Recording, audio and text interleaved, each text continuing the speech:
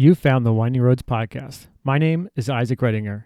Each week, my guests and I talk about cars. Our own cars, our past cars, cars we're excited about, how we were bitten by the car enthusiast bug, and more. Hop in, buckle up, and join me for another great drive.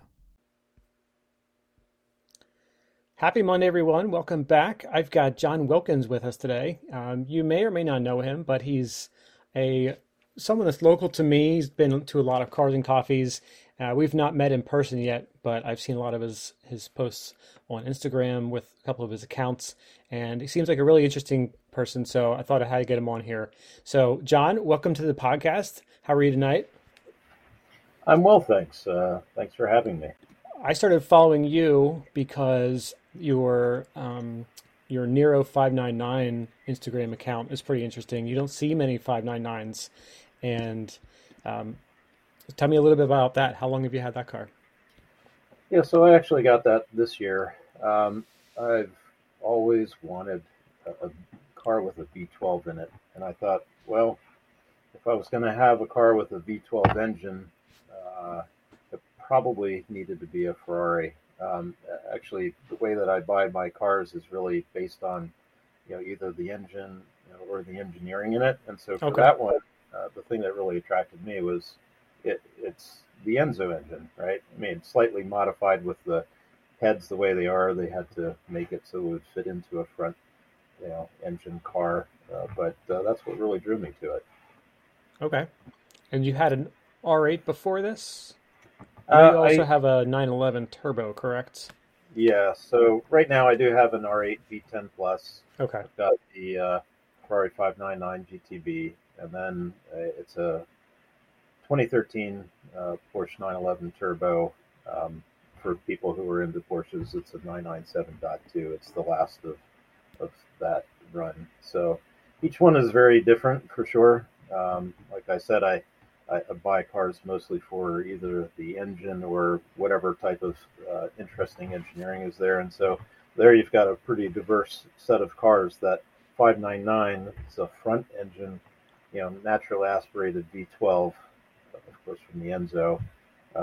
And then, the Audi is it's a mid-engine, V10, naturally aspirated, and the Porsche is a rear engine, boosted flat six. So it's a lot of different stuff. And the reason I got that 599 was I was working on a projection, looking at, okay, well, I've had a 4-cylinder, a 6-cylinder, an 8-cylinder, a 10-cylinder, going to 12. I don't think there's going to be a 16 in my future, although there's obviously people out there that have those, but that's what brought me to it. So that engine was first and foremost. Beyond that, I've always loved the styling, the Pininfarina stuff.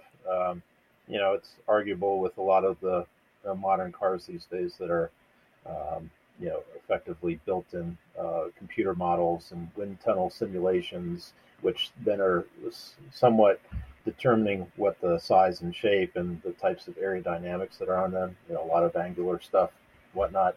But for me, it kind of goes back to liking some of the design cues there. Classical Pininfarina. So okay. So I guess touching on that, what's your automotive upbringing? I guess you could say. When you think back, what is the first memory you have around a car? Well, my first memory really was probably between 71 and 72 in Monte Carlo at the Formula One races. So I was actually born in Monte Carlo. So that's where I started. And my father, who worked for the radio station, would go down to the races, whether or not it was the F1 race or whether or not it was the rally, which happened, up and around the mountains and everything. And so he would, at the time, take a reel-to-reel recorder, because we're talking early 1970s here, as opposed to, the digital that we enjoy today, and would actually record races and do interviews and whatever else. So that's where it all started.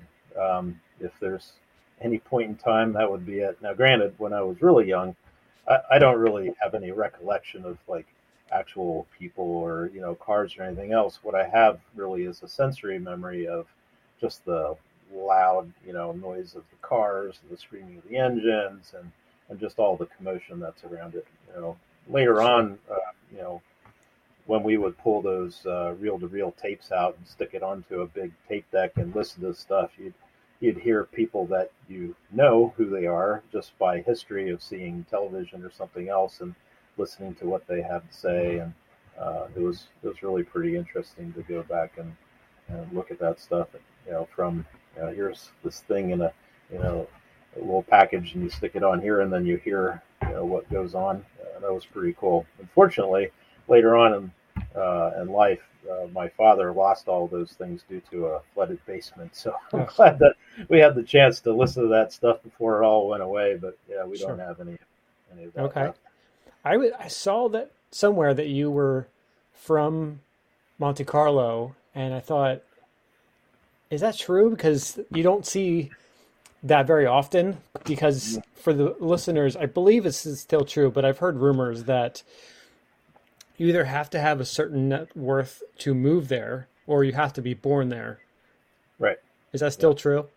Yeah, and to be a citizen there, you've got to go back generations, which is probably the reason why I don't live there and don't have the money. But later on, it was really kind of funny. I'll just interject that when I was working for Audi, one of the drivers there, we were going to talk about it and whatever else, and he lives in Monte Carlo, and he said, "Hey, I just realized."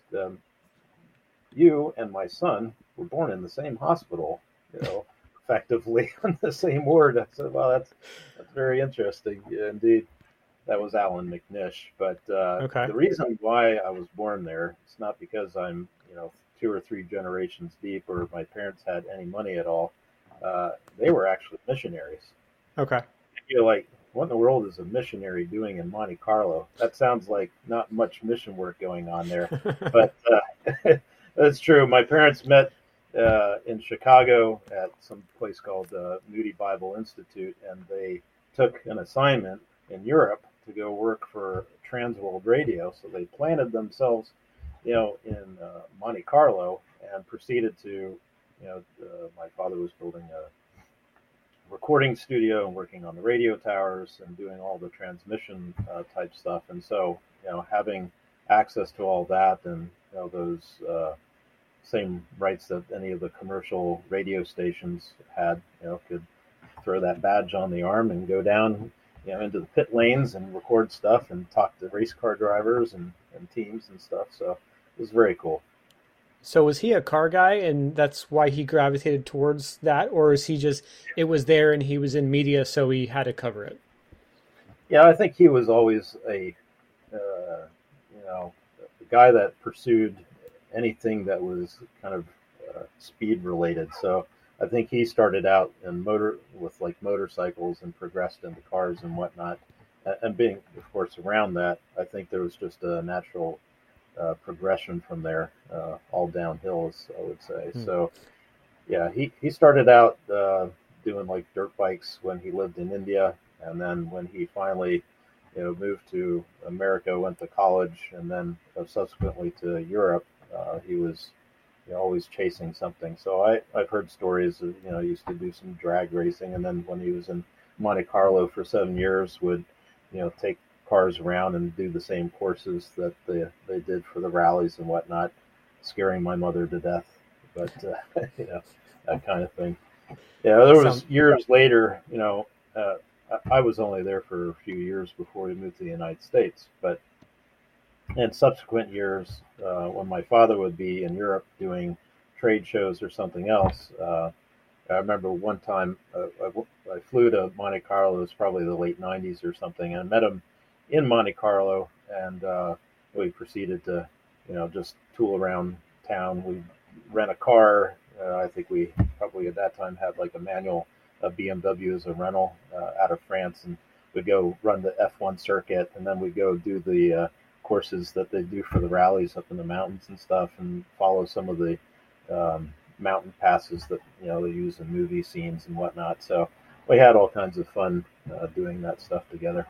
Yeah, that sounds like a great time. Nice little vacation. You're, you know, close to where it all started, but also enjoying the outer areas and things like that.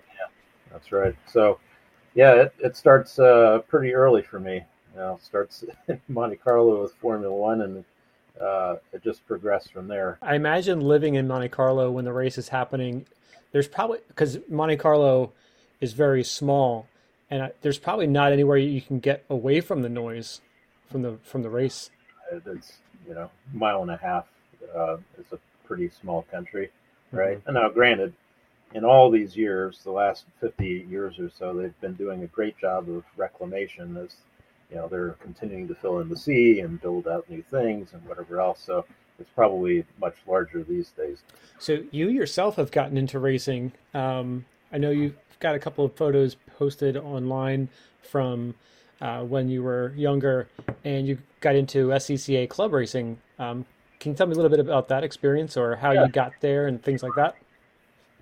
yeah, it's interesting. So I've always been intrigued by cars, and as a teenager and a kid driving stuff and whatnot, always loved throwing cars around and having fun as safely as I could without getting into trouble. Um, Eventually, when I hit my 20s, I yeah, I hadn't really done anything, not so much as even an autocross or anything. Just driving cars, enjoying them. Sometimes taking risk drives out in the countryside and whatever else without people around, nice sweeping roads and whatnot. But in the 1990s, I was at the Philadelphia Auto Show in 1999, and they had an auction there. I bought a car at that auction, and that's really what started everything. I bought what was in 1969 Intermechanica Italia. Yeah, it's That's a something new that one to me.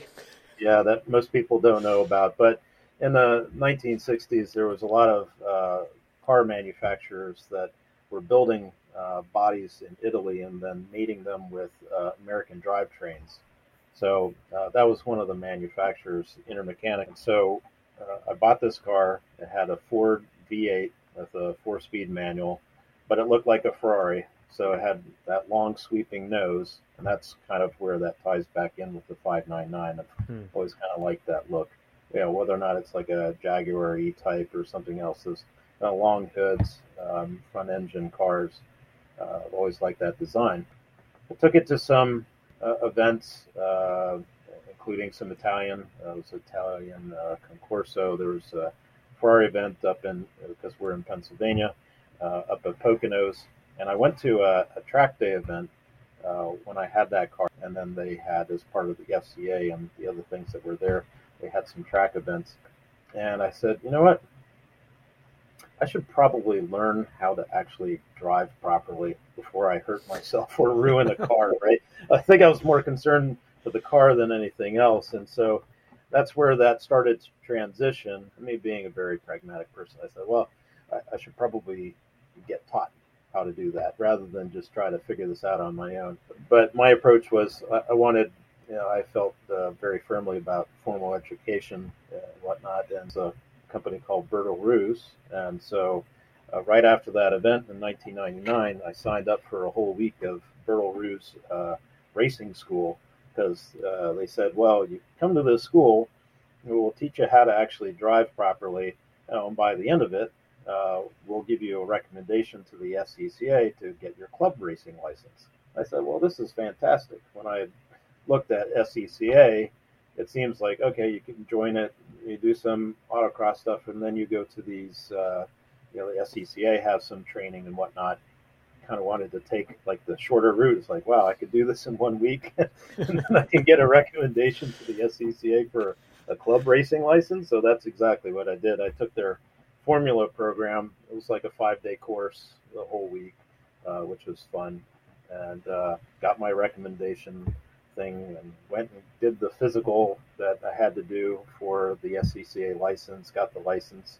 At that time, I was also doing some SCCA autocross. It got my foot wet in all that stuff, and it just continued to progress from there. It's like, well, okay, so now I got a club racing license. I want to go do some racing. Okay, what kind of car can I do that in? Yeah, we took Honda Civic Si. It was probably like a 1992 or something. I Okay. forget the exact year, and um, we gutted that thing and put in different engine trans, whatever else, got it all set up, and then I started to do some HPDEs with it. Went to places like Lime Rock Park and other tracks, but at that stage I was like, okay, well, what else can I do? So I started to go to other driving schools. I did Formula. Let's go do something else. So then I went to Pano's, which is down at Road Atlanta. I don't even know that exists anymore actually, but Pano's, if you know anything about Pano's, they've done racing, they've built cars and everything else. Hmm. Esperante, and so I took a driving school there for a week after my SCCA license lapsed when I didn't actually do a season of racing, and got it again through there, and then I went to two more past that. Eventually, I thought, Hmm. well, let's take this another step. Maybe I need to do something different. So I went to Jim Russell Racing School up in Canada because the promise there was they did training for like Formula drivers. So if you want to do open wheel, that was kind of like the place to go. Yeah. So went up to Canada and did hundreds of miles of laps that were needed in order to get an FIA recommendation letter to get an FIA Okay. Formula license. So went through all that stuff. And by that time, I think I'd been to like four racing schools and was doing all kinds of, you know, high performance driving events, but never really got any real racing experience under my belt. And then one day, I got a phone call from a guy I know at IBM. Said, I got this really strange phone call the other day. There's a company that's hired by Audi. They're doing some headhunting. They're looking for somebody that's got racing experience and IT experience. Would you be offended if I gave them your name and phone number? I was like, you got to be kidding me. Be offended. No, of course not. So my buddy Alan, who I had known for years, working in the IT industry, apparently, IBM being a big company, of course they're going to go there looking for folks. They figure, well, it's probably less of a needle in a haystack trying to find Mm. somebody that works in the IT industry that's had some racing experience. And within, I don't know, maybe 48 hours of all that, I was on a plane down to Florida and started doing some testing at Moroso with Champion Racing, who had been contracted by Audi to actually uh, run a racing team for them in North America and IMSA in the American Le Mans Series. Hmm. So that started in 2005. That went on for like 3 years, but it all started from that. So the progression of being interested in cars, going and getting a racing license, doing all kinds of nonsense driving events, and getting different things led into that because people knew at that point within about 5 years of doing it, they're always hearing from me. At that time, we didn't really have social media, right? So you have things like your email list. You'd send out to all your friends. You're like, here's what I've been doing. Kind of like we do on Facebook or Instagram these days. Just went, spent a week, doing a racing school, or I've been in Connecticut doing, driving events, or down in Atlanta, right? So people like Alan had seen that and thought, yeah, that might make sense. He's in the IT industry and he has some racing experience. Yeah, that's more circuitous than I expected. Um, and completely by accident, apparently. Yeah, it was. But I look back on that. It was like it's such a weird coincidence. It's not yeah. anything that I had like specifically had an idea in my head that I would do ever. Be so here I was, just a amateur guy. Just having fun with cars. Getting racing licenses and just playing around, having fun as a complete amateur. And next thing you know, you get called by a big company. That's a big brand, right? Audi, and they ask you to come and try out to be part of the team. At that point, they had the R8 Champion Racing. They had actually won as a privateer team, which was pretty crazy because it's kind of unheard of, right? But Sure. you know, the nice thing was they were equipped with an R8 race car and probably one of the winningest cars in history of Le Mans, right? That prototype, the LMP1 that they had. So it was a big deal there. I mean, the Le Mans prototypes, that's the pinnacle of endurance racing, right? You know, it's obviously not Formula One. That's a totally different thing. And it's certainly not NASCAR, thank God. Yeah. Sorry, I don't mean to offend anybody, but, you know, that's listening, that's into that stuff. You went to work on the race team and Yep. help develop the car. Being that you had never experienced it as a bystander or a spectator, what was Mm-hmm. your first experience when you got there? Like, was it what you were expecting? Did you not know what to expect? Uh, Were you surprised by anything? all the above, clueless, right? So I had no expectations, and everything was new and interesting, and everything amazed me at the same time. When I got asked to come down there, I found it interesting because they didn't ask me to do anything related to IT. I go down there, I put on a fire suit, and we start racing the car around. And we're coming in for pit stops, and they're asking me to jump over you know, the thing and go change tires and body work and you know, other parts on the car. I think what they were doing at the time is trying to, with all their team members, figure out who can do what and you know, see, now granted, most of the people that worked on the racing team were, I mean, that was their job. They had worked as mechanics, as you know, amateur race car drivers, and other things, and this is like what they did day in day out.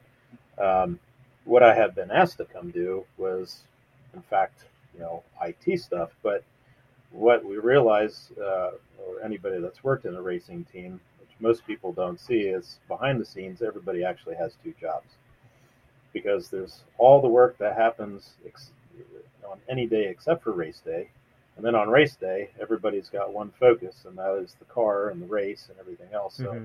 So say, you know, I'll just give an example. When we would go to a race, you know, you'd be there effectively for a whole week. You know, the race is potentially only a couple hours, except for the longer ones that are, you know, whatever, 3, 4, 6, 12, 24, right? But the rest of the time, you're just working and preparing, you're testing, you're doing other things. So on race day, though, then it kind of switches. You know, the engineers are still doing their work. The race car drivers, of course, still driving the cars. But the people who aren't necessarily doing their normal job end up on the pit crew. You know, if they're not rebuilding a car, you know, during testing or other things, when it comes time for race day, they're putting on a suit and jumping over the wall or whatever else. So when it came down to it, you know, on race days, I was part of the pit crew. They had two pit crews. They have behind the wall and they have over the wall. There's, you know, regulations are different these days, but Hmm. back then there was a certain amount of people that were allowed over the wall to do things, and they started, you know, to change that and restrict it. So you had a certain amount of people that would be behind, and they did certain activities, and other ones that would jump over. The work that I did for them was related to the telemetry systems. So when I first went down to Florida, did testing, worked at their facilities, you know, got to know the car, got to know the people, did all kinds of things. They would relentlessly practice their pit stops. So it would just be hours and hours of pit stop practice, either on the racetrack or inside the Champion Motorsport facilities. They'd take the race cars in, they'd mock do pit stops. So, and they video this stuff and look for, you know, how can we get better on time. We had, you know, somebody there with a stopwatch. They come in, you know, blow the whistle, that, you know, put the car up on the air jacks, and then they take off the wheels and put them back on, and then they would just do all these things in succession and time them. And that was one of the ways that the team was better than everybody else, is because they just relentlessly practice. Um, I got to hand it to them. They're always going for perfection, and you know, obviously they did very well with what Sure. they did. So there's something to be said for that dedication that they had. I think a lot of that actually was driven by the owner of the team and Champion Motorsports. That gentleman's name was Dave Mirage, who owned the dealership that was also there, the Porsche dealership, as well as Champion Motorsports. Rest his soul. Unfortunately, he's passed away now. But um, yeah, Dave Mirage was just, I think his attitude towards things was driving towards perfection and driving everybody else to the same end goal. So it showed up in everything, started from practice to the quality of the facilities and the cars and how things were maintained. So it's pretty cool to be around that environment where everybody was on the same page that way, Hmm. driving towards perfection and what they did and everything. It was cool stuff. Yeah. And I imagine that that thought process is probably what led Audi to his team. He was able to run the team efficiently and effectively, and that's what they needed as a manufacturer coming in. That's right. Yeah, it's pretty crazy to think that a privateer team could actually outperform a manufacturer with all their resources, but that's effectively what they did. That group and that team, I was a contractor, so I'd fly back and forth, my consulting gig that I was doing at the time, which was totally unrelated from a business perspective. But I would continue to go down there, and then eventually they invited me to go to Germany and then to France. So that's where it kind of progressed when they move away from the R8 platform, which is a petrol-based, car, to diesel, the TDI technology. That's where things really picked up a bit. And from what I Okay. understand, because I kind of look at everything from a business perspective, really a business guy.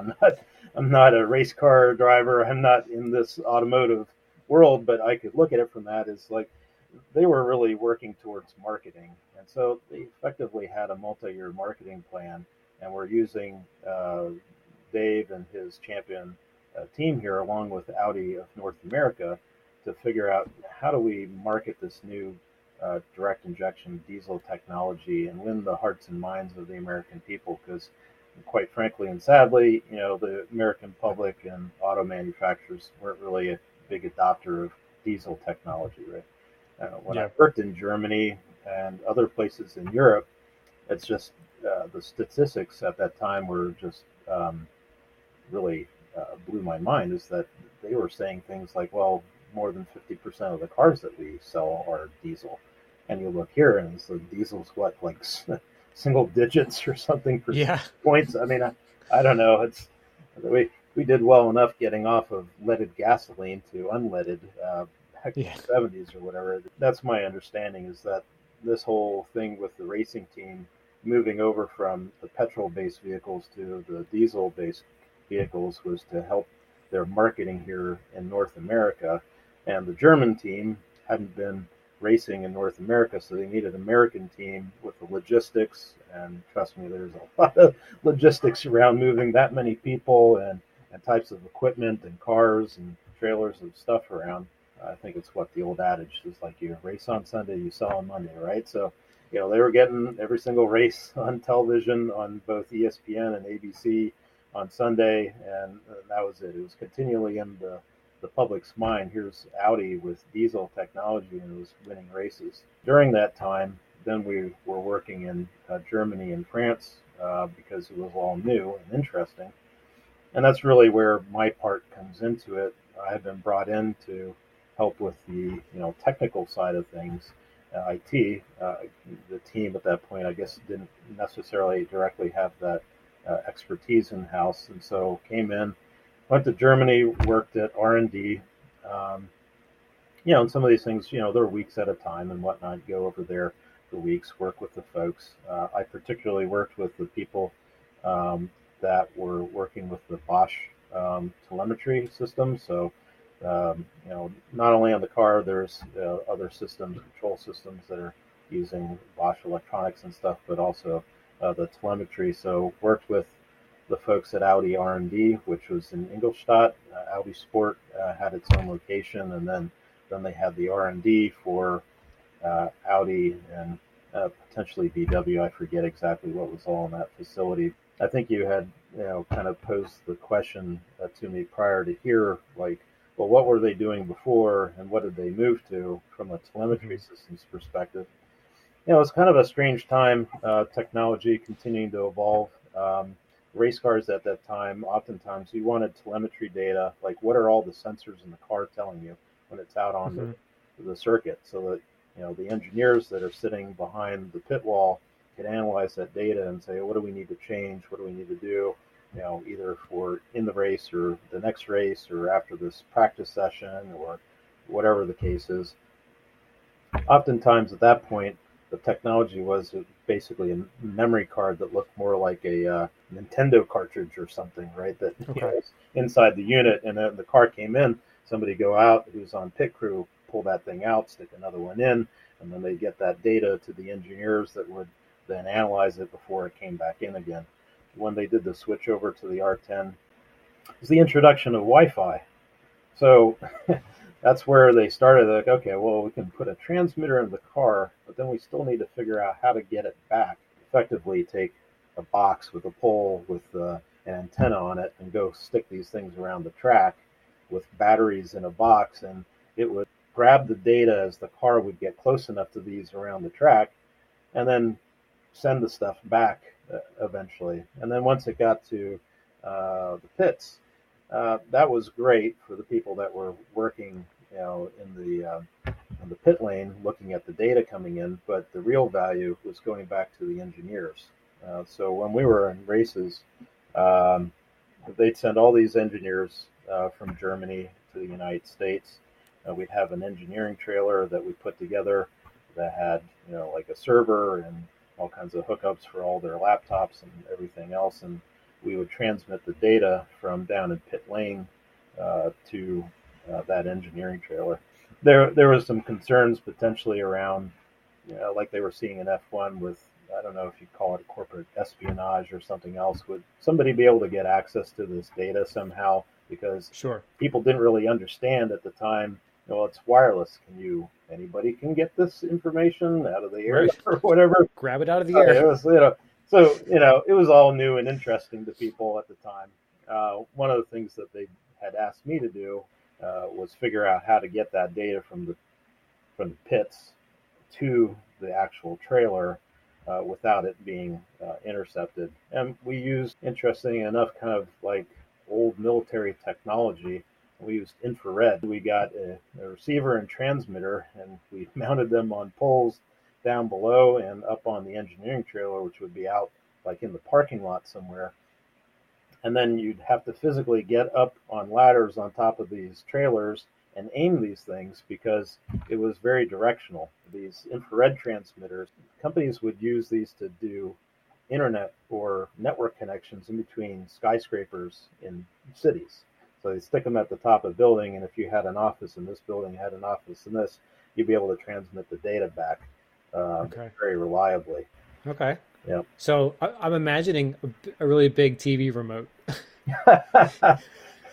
Yeah, well, those Bec- transmitters, you didn't want to stick your head in front of one. It probably would have hurt Yeah. your brains like a microwave, right? But yeah, they're large devices. Did you go around to all the events? Like you were part of the race team, right? So Yep, you went yep, to the various races throughout the calendar. that's right. Um, Obviously, Le Mans is the big one. Yep. How would you describe that to someone who's never experienced it before? Jeez, Lamar.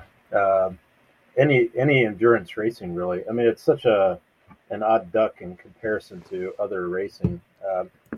I, my opinion of it is a lot different.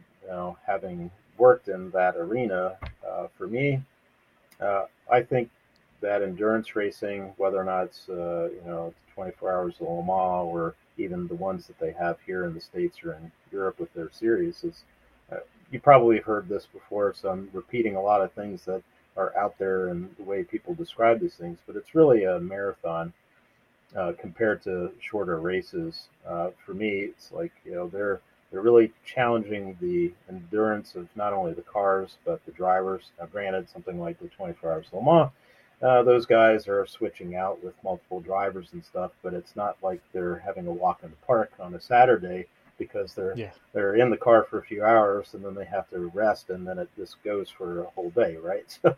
So your ability to sleep and get nourished and everything is not exactly the easiest. But for the cars, I mean, can you imagine just taking your normal car and putting it up to full revs on the road and then just keeping it there for a while, right? I mean, imagine what that does to a car, let alone Sure. pushing it nonstop, for 6, 12, 24 hours. So it's a really good way to test your car from a manufacturer standpoint, right? Hmm. Um, I saw it, and my personal opinion of it is that it was a really good opportunity for R&D because I was seeing what they were doing, and I saw it from behind the scenes, and all the engineers, and you're talking about people with doctor in front of their names and PhD behind it, the guys that actually developed the engines, developed the suspension technology and whatever else.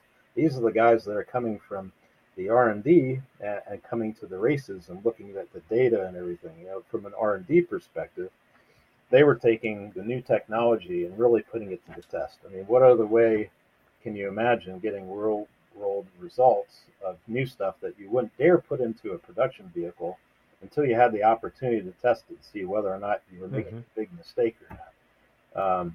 So R&D, I think, was really the heart of all this.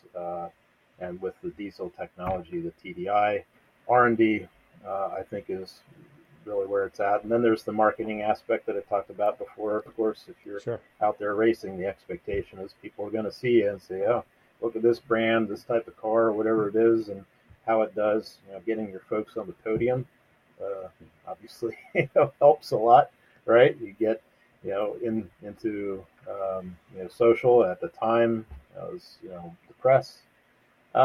I think the other thing is that there's just so much more to it than just the cars and the drivers. It's all the work behind the scenes, which I got to Mm. see too. The amount of work that goes into strategy.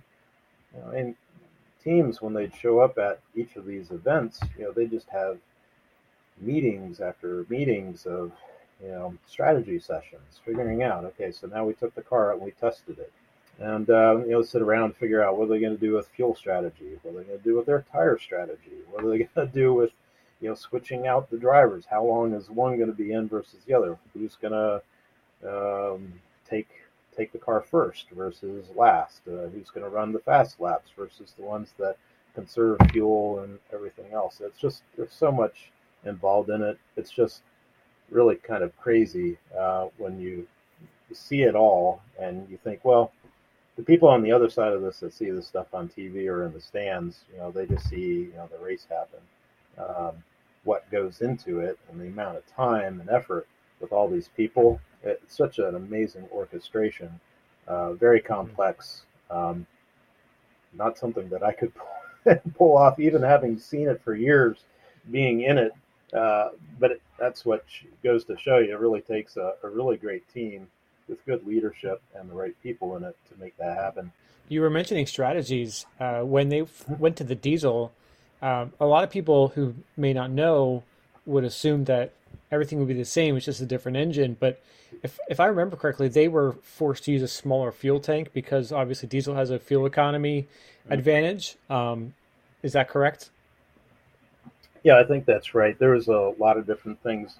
I mean, granted, even without the diesel technology, IMSA with their regulations, I mean, things, in racing, everybody knows as the regulations change, manufacturers, and even at the amateur level and stuff like SCCA, everybody grabs the yearbook, the rule book every year, and they try to figure out how can I maximize within what the rules are to get my advantage, right? And the race teams in the professional arena do the exact same thing. It's like you go to races, and you've got restrictions on how high the car can be off of the ground, and measuring things like the skid plates and other things like, okay, well, this car is too powerful with this type of engine, so we're going to either restrict the air intakes or we're going to put lead weights in it or whatever it is. They would do all these different things to try to equalize the field as much as they could. There's an argument to be made there, right? If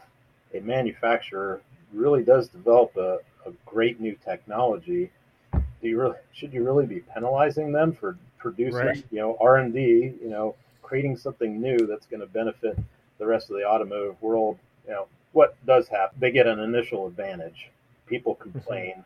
The governing body reviews it and they figure out a way to kind of normalize the playing field, right? We can look back in history for Audi, right, when they first started campaigning all-wheel drive cars, and all their boosted engines back in the days, and we're just circling fields of cars, and everybody complained about it, and eventually got banned or whatever else. I think they actually made an ad slogan out of that when they introduced Quattro to the rally scene. Mm-hmm.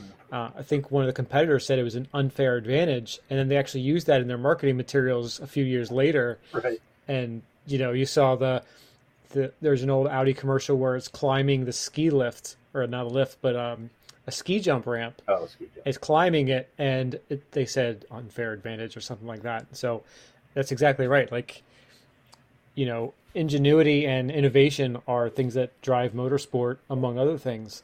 That's right. And there's a balance between having it to be competitive, but also allowing for the innovation. Yeah, I think that's absolutely key. I mean, you can look at Formula One for that. Arguably that's the pinnacle of technology and everything else. Granted, I don't know how much of that actually makes it like into production vehicles, where I see the difference between F1, which is amazing for what it is and what they've done with that for years. Endurance racing, I think, is um, more closely related practically to production. What you see out there, there's a purpose for it, that eventually those technologies that get tested and used in the racing environment will make its way into production vehicles. And that's my perspective, having worked with them and seeing what they were doing. When you talk about telemetry, there's just so much data. I couldn't believe how many sensors they would stick on a Yeah. car for everything. It's Yeah. not just the engine, but all kinds of different aspects of the engine as it was getting data, all different parts of the suspension, and all the environment, that's going around there too. Let alone, what the tire manufacturers are doing. They had somebody dedicated to them full time, in the races, but offsite, developing stuff for them. So really interesting everything that goes into it. Yeah, I would agree that some of the technologies that endurance racing has created are more relevant than some of the Formula One stuff. For example, I'm not sure how closely, if anything, you follow Formula One, but what they're changing the rules for 2026 engines, and they're removing the heat ab- absorption portion of the power unit. So Hmm. there's between most teams have a split turbo where they have a compressor and a turbine on opposite ends of the engine, and in the middle is on this shaft is this part that I don't know how it does it, but it takes the heat from the engine and stores it kinetically, and then when you're off throttle, it keeps the turbo spinning at the same RPM so that you don't have any turbo lag. Uh, But it's so complicated and expensive. hmm. Um, that's actually one of the reasons Audi's gotten into Formula One in a few years. They're starting to develop an engine for that, but they're removing that part of it because it's not road relevant. Right. Because to introduce something like that into a road car, it would be exorbitant. Like it wouldn't make any sense at all. So I think you're exactly right. Like Formula One is the pinnacle, or it has been, and they are always developing things, but you know, it's not always road relevant in some You're right. aspects. Yeah, I think you've hit the nail on the head there. Is that they've got really crazy ideas and technology that they're employing, but what it applies to may only be for the purpose of winning a race under Formula One rules, and not so much Yeah. something that could eventually be translated into a road going vehicle where you could get a commercial advantage, out there. So yeah, it's different purposes, but yeah, it's exciting to see that Audi is going to give it a go. Yeah, and they're actually building their own engine too. So it's not like, Aston Martin and Alfa Romeo are currently in the sport, quote, Yeah. but they're just title sponsors and things like that. And they're actually rebadged engines from, or they are engines from another manufacturer. But um, I guess back on track with road cars, since we're kind of migrating that way again. Sure. Tell me a little bit about the 599 and what it's like to, as an experience, what that car's like. Because it's definitely not a very common car. No, no, definitely not. When they first developed that and sold it, it's a ridiculously expensive car. But like with a lot of those things, um, it's always best to buy them. If you're somebody that can't buy them new, wait until it hits the bottom of that depreciation curve. So, I don't really know much about that car at the time, nor do I think that I ever even looked at one because those were just unobtainium when they came out, like in 2007 and 2008. It's a front-engined, V12 car. It's a very classic style for Ferrari. It goes back to their heritage. Um, and at the time that it was sold, it was effectively the most expensive thing that you can buy. I think they were selling somewhere 350,000 or so. And if you can even believe this, well, these days it's much more believable seeing what people are doing now. But at the time, people were paying like 100K over list for these things because it was, kind of the top of the line. You're seeing it today, right? I mean, with the car market being what it is, what people are having to pay 100K over on Corvettes of all things, it's like, Yeah. yeah, it's crazy, right? So I've tried to buy a new Honda Odyssey recently, and Honda dealers are trying to charge $8,000 more. It's ridiculous. So, I don't know if you're, not to get off topic, but I saw somebody post recently, Johnny Lieberman, he's a Motor Trend, or was a Motor Trend editor, I think he still is.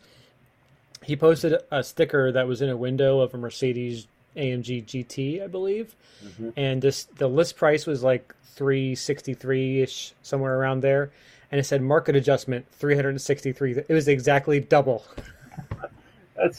that's craziness, but it's amazing what people that have got way too much money will do because they really Right. want something. So like, oh yeah, I'll just pay double for it because it's more important to me to have it than anything else. I was on a journey of buying cars for engines, and I had progressed up to that point. At that point, my last car that had the largest size engine was a BMW M5. I had a manual BMW M5. It was a 2010, so using that naturally aspirated V10, which absolutely sounded glorious.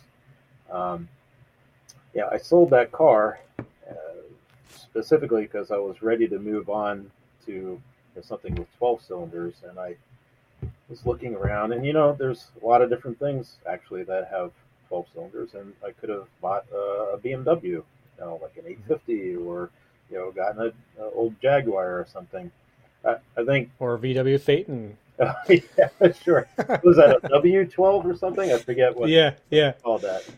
Yeah, so like two V6s or something. Yeah, I'd been a BMW guy forever, so I kind of played with that idea, but I was like, you know what? The problem is I've been spoiled at that point with power, and so at the same time that I had the M5, or shortly right before it, I also had like an E46 M3. If anybody knows what that is, basically a 2002 M3, and I got bored with that car and had supercharged it. I bought a kit, put it together at home, and that was fun. And so I was like, yeah, I really don't want to go backwards at this point. I had, M3 with 600 horsepower. I had a M5 with 500 horsepower. Sounds great with straight pipes. Just an anecdote there. Which one, the M3 or the M5? I don't know that the M3 could sound good no matter what you do to it, quite frankly. Really? I must have put so many exhaust systems on that silly car trying to make it sound half decent. Yeah, I don't know what it is, but the E46 M3, I mean, owners will, maybe agree or not, is that they sound pretty raspy. It's an acquired taste. So some people absolutely love that sound. Uh, I I must have swapped out. It must have been at least four exhaust systems on that E46 M3, just trying to get one didn't sound raspy, and then if it didn't sound raspy, didn't drone all the time. Sure. Get it to the point where it actually sounded half decent. Once I had modified it a bunch and had changed out a bunch of things, I finally got to the point where I had something, and I can't even remember now. It was probably like something as simple as a Borla exhaust system on it. But yeah, the the pursuit of power and speed, I think, is what did it in for me. Because after kind of tasting that level without going excessively, that's kind of the Reno I wanted to stay in. So when I looked at Hmm. something with a V12 engine, I thought, well, if I'm going to get a V12, I mean, I should just buy a Ferrari. But that's not a decision that a lot of people make. Yeah, I'm just gonna, go buy a Ferrari. So I looked around and I thought, what's the best bang for the buck? I mean, you could buy an older Ferrari, right? You get a Testarossa. A buddy of mine, Jeff, has got one. Another buddy of mine, Dave, has got one. I mean, there's a great cars, manual transmission. Uh, but despite all the amazing looks and the interaction on the car and everything else, um, in the end, I've got this thing for the power that you get with all that torque and whatnot. So that led me to the 599 because I could have got something maybe like an FF, which is also a V12 and arguably a bit more horsepower, dual clutch transmission, but it's a hatchback and maybe not the most elegant design. It's kind of like the BMW clown shoe cars. There's Hmm. a love it or hate it, kind of Yes. crowds with those things. They're very divided, unlike some cars. So it's like, you got people all across the spectrum.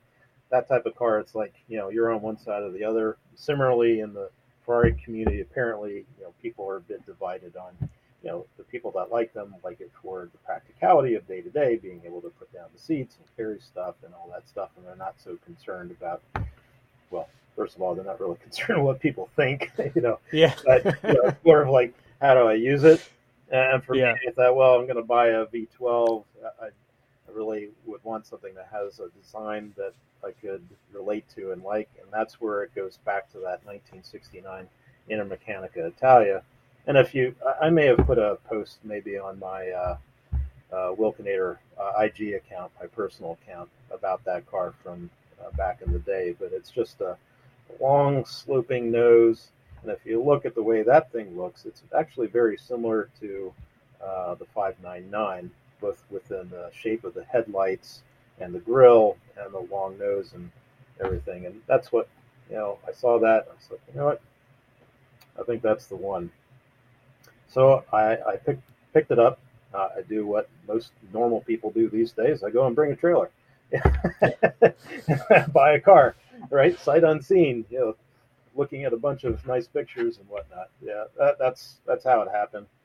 Um, I've been pretty accustomed to buying and selling online up to that point. I think prior to Bring a Trailer and Cars and Bids and P Car Market and all these other ones. There's so many different ones these days, right? And I think I've Right. transacted on all of them. Uh, Up until that point, I think I had sold like 17 cars myself on eBay, of all places. Um, and so I wasn't shy to buying sight unseen as long as you've got enough information at hand to make a relatively decent decision, getting a PPI and looking at service records and all that stuff. So Hmm. the story behind that one was like it happens with a lot of them, I assume, is that somebody unfortunately passed away, had a bunch of cars. In this particular case, he gave them to his daughter. Come to find out that uh, his his new wife wasn't real happy about that. That the cars had been given to his biological daughter. So there's another story that goes along with that, and some stuff that we've gone through Yeah. since then. But anyway, his he was living in LA with his new wife. His daughter was living in San Francisco. And her lifestyle and profession, everything else, didn't really lend it to these types of cars. I think he had like a Rolls Royce, and he had this 599. So anyway, I bid on that auction. I bought it. I proceeded to talk to the owner. She was a lovely lady, psychologist, and she tells me the story of kind of what I was relaying there is that um, he had lots of nice cars, you know, but this one was his absolute passion, his baby. He He took care of it like it was his own child, blah, blah, blah. And apparently his new wife wasn't real pleased about that either. I was very happy to have gotten a car that was very well taken care of, exceptional condition. It had just been serviced prior to it going on auction and stuff. So I got it. I brought it to the local Ferrari specialist that's here. There's a couple guys here in Chester County that used to work at Algar. Anybody that knows anything in the local Ferrari scene will know the two Tonys that work at it's a Scuderia at Performante, which is down Boot Road in Downingtown. And those guys looked at the car when it first came in. Basically, had them go through the whole car again. Give it an annual service. I said, well, just in case, let's just replace all the liquids. It doesn't matter what it is. It's a fluid here, fluid there. So gear case, transmission, brake fluid, whatever the case is, just so we had a baseline going forward. And so it's been great. The thing that I particularly liked, right, that Enzo derived engine, just the power delivery, the torque that's there, the sound. It's a bit restricted from the factory, not only in the way that the headers are, but also the fact that it's got like two sets of catalytic converters. A lot of owners will swap one of those out that's not actually used for emissions at all. It's just made to keep it quieter for the street. It also has valved exhaust. I had those guys at Scuderia actually disable the valving system so that it's actually straight all the way through, which everywhere I go, it's probably the first question I always get asked, even from the Ferrari guys and whatnot, is that the stock exhaust? Because it sounds so much different than everybody else's because it's had all the valving disabled in it. My neighbors love me, by the way. That being said, the Audi V10 Plus is an absolute monster in comparison on startup. But they take before they settle down. They're definitely a little raucous. Yeah, I mean, I can you can change it on the steering wheel, normal versus sport mode. But when you first start up, there's nothing you can do on that thing to keep it quieter. So oftentimes I'll just start it up in the garage, and once it's gone, I open it up and go out to like Cars and Coffee early in the morning. But the Ferrari, the sound of that engine is just glorious, and it goes up high in the revs, and I'm totally enamored by it. It's not a mid-engine sports car. It's not like anything else that's out there on the road, and it certainly doesn't drive like one. I mean, it's a GT car. Yeah, it's ridiculously comfortable. Yeah, I don't know. Probably a good road trip car. Absolutely glorious. I've never sat in a seat that was so comfortable before. You're like in a little cocoon in there. I love the way Ferrari does their seats. They like with the horizontal pleating and everything. It's so classic looking, and your seats specifically look like they're very comfortable. So I believe what you're saying. Yeah, the cushioning in them and the supple leather and everything else. I think probably most people upgraded the seats. It was an option for these. Whatever the 18-way sport seats or whatever. There's a base seat for that car. You'd see them more in like the 06, 07 before they made the kind of like mid-model change in 08, where things like the carbon ceramic brakes became standard, whereas for a couple of years they were optional. And so you look at those first couple of years, you have a lot of cars that are more of what you would consider a base car because they don't have a lot of things that the later cars did. But very happy with the seats and the comfort. Cars just so comfortable to drive, and the sound's great. And when you're on the highway, just the amount of torque that's available at any given time. Now, what I wouldn't really do with that car is try to take it around the back roads, Chester County, or on a racetrack or something in its current form. Now, Ferrari has made multiple models of that car throughout the years. There's one that's got a handling package. They made a GTO. I mean, those are cars now that are worth 1.2 million in comparison to what would be considered a bottom of the barrel GTB car like I have, which is like $1 million less, right? And I saw one actually on Saturday for the first time in person. There was a FCA event. So Ferrari Club of America did a grand opening for some businesses locally. Went there and morning after Cars and Coffee down in Northbrook. I'd taken the R8 in the morning because I didn't really feel like taking that one. It was wet out, and took the 599 out to go to the FCA event. I parked the car, and I go in. People are getting their glasses of wine and their stuff that people do at like a Ferrari event. And I come back outside, and there's a GTO parked in front of my car in the parking lot. I'm like, well, there's a bit of a flex right there. I've got the GTB, which is it's a very nice car, but the one parked in front of mine, which is now blocking me in, costs $1 million more, and it's the exact same car, but in a different configuration. The GTO car. Did you ever think you'd have a poverty spec Ferrari? I know. Well, you go to these events and it becomes evidently clear of like where the hierarchy is on things. You find yourself able to get something and get an entrance into a brand or something, and the rest of the people are just like, oh yeah, I wouldn't buy one of those things. Mm-hmm. Well, there's like the stigma that Ferrari will only sell you a certain car if you've never owned a Ferrari before. Mm-hmm.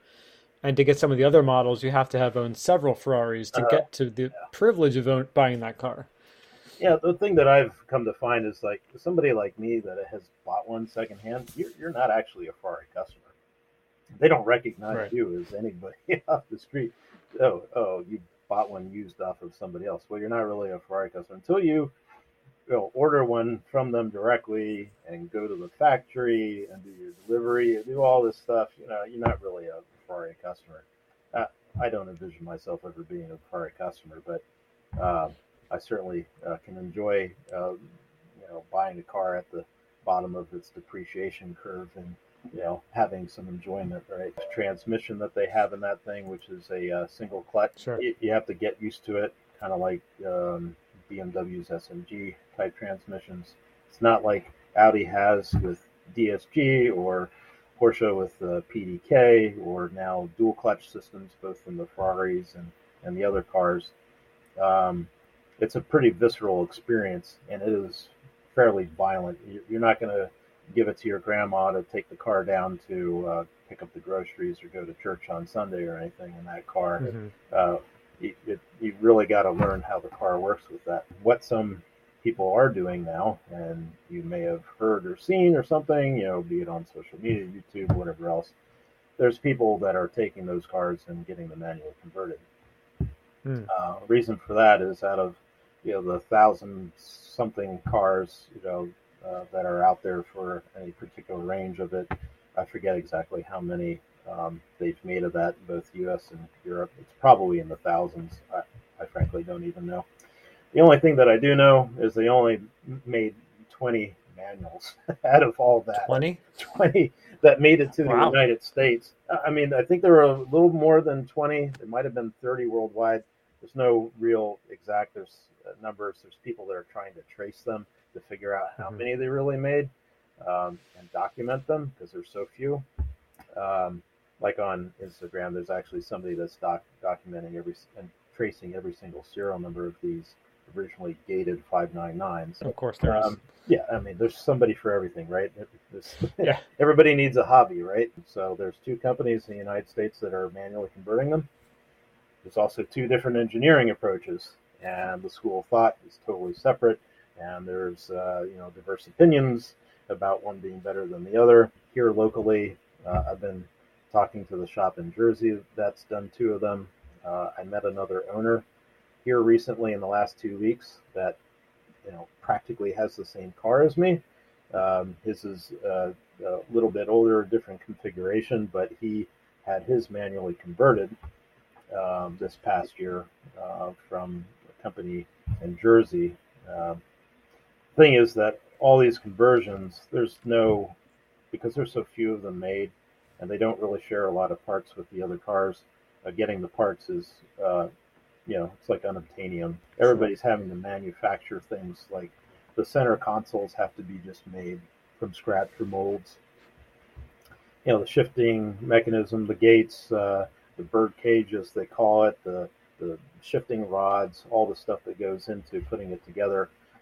That's just the mechanics. The real issue with this 599 and converting it is in the electronics, because right now, the car as it is thinks that it's got an F1 actuation and control modules, and it's using hydraulics and all this stuff, and you effectively have to program all that stuff out and make it work properly. The way that the computer works with the transmission, it's matching revs and dropping revs as you go up and down and stuff like that. It does not lend itself to work as a manual trans car. Just changing out the physical portions mechanically, it won't actually run properly unless you do programming. So there's only one company that does the programming for all these companies doing them. And I don't know, I think there's maybe like 8 conversions in the world now amongst the 20 manuals that made it to the US. The manual cars sell for like 400% higher than a base car, right? It's crazy, right? You get a pristine base model car effectively for 200 or so, and whereas somebody that's got one of those manual cars is like $800,000. So it's the order of magnitude is huge. And then you get something like this GTO that I saw on Saturday, and that thing's again another 400K to 1.2 million. So it's amazing the disparity just between in the same model car. So that's what I'm looking at the moment, to change the driving experience. The just idea of manually, actuating, the gated shifter on a V12 Ferrari with that much power, it doesn't really exist and available for most people, except for the 20 people that had ordered one that they allowed to come into North America, and these people that have got them converted. So for me, that goes back to when I was making the buying decision. I was like, look, I could get something like a Testarossa or something else that has the manual V12, but it just doesn't have the power. In some cases, depending on the car, you could be driving a V12 with half the power of the 599, and certainly not the same sound and whatnot. You got cars like the 550 Maranello, which that's got a huge following. You got people with the 575s that came right before that are manually converting them as well, because it doesn't seemingly that there was a lot that were manual from the factory in comparison to the F1 trans ones. So that's where I am in my journey with that car. Is I think at the moment, I got a good deal on that car. On Bring a Trailer, I got a nice car with low mileage that was pampered by the previous owner, so it's in very good condition. I think I just turned like 8,000 miles on that car this maybe this last week or something. So that's the next step for that one, is sending it out. Unfortunately, they don't just give away those conversions. So, I mean, there's a pretty good investment involved there. So there's, again, like 2 camps. There's people, like I talk to people at like an event or something else, and like, you're going to ruin the car. It wasn't meant to be like that. Or somebody else will say, you just going to destroy the value of that thing, chopping it up, this, that, or the other. And then there's other people who are like, it's your car, do what you want to with it, right? It's like, I'm certainly no purist by any means. Right. And I'm certainly not going to get invited by Ferrari to come buy a new car anytime soon. So, like, whatever. So I think that's what I'm going to do with that car. And I'm hoping that, having been in one of them now that has been converted and seeing how absolutely smooth that, that gated shifter is, and just, being able to go through the gears, it's enticing. So that's the plan, at least. Well, I think that's a good place to end it. Mm-hmm. John, I appreciate your time tonight. It's been great chatting, hearing about the ins and outs of endurance racing and Ferrari ownership. And I feel like there's a lot more we could talk about. And just, we still have 2 other cars in your garage that are also interesting too. So maybe we'll have to have you back on again sometime. But no worries. We're going to have to wrap it up for today. If anyone wants to follow you, they can follow you on Instagram, correct? Yep. You have Nero Daytona 599 and also the Wilkenator, which I'm sure there's a story behind that name. Oh, there's So definitely a story. at some point, I'll have to hear that story as well. And one of these days, I'll have to meet you up at some of the car events here locally. But again, John, I appreciate you coming on. Oh, thank you very much. Appreciate being invited.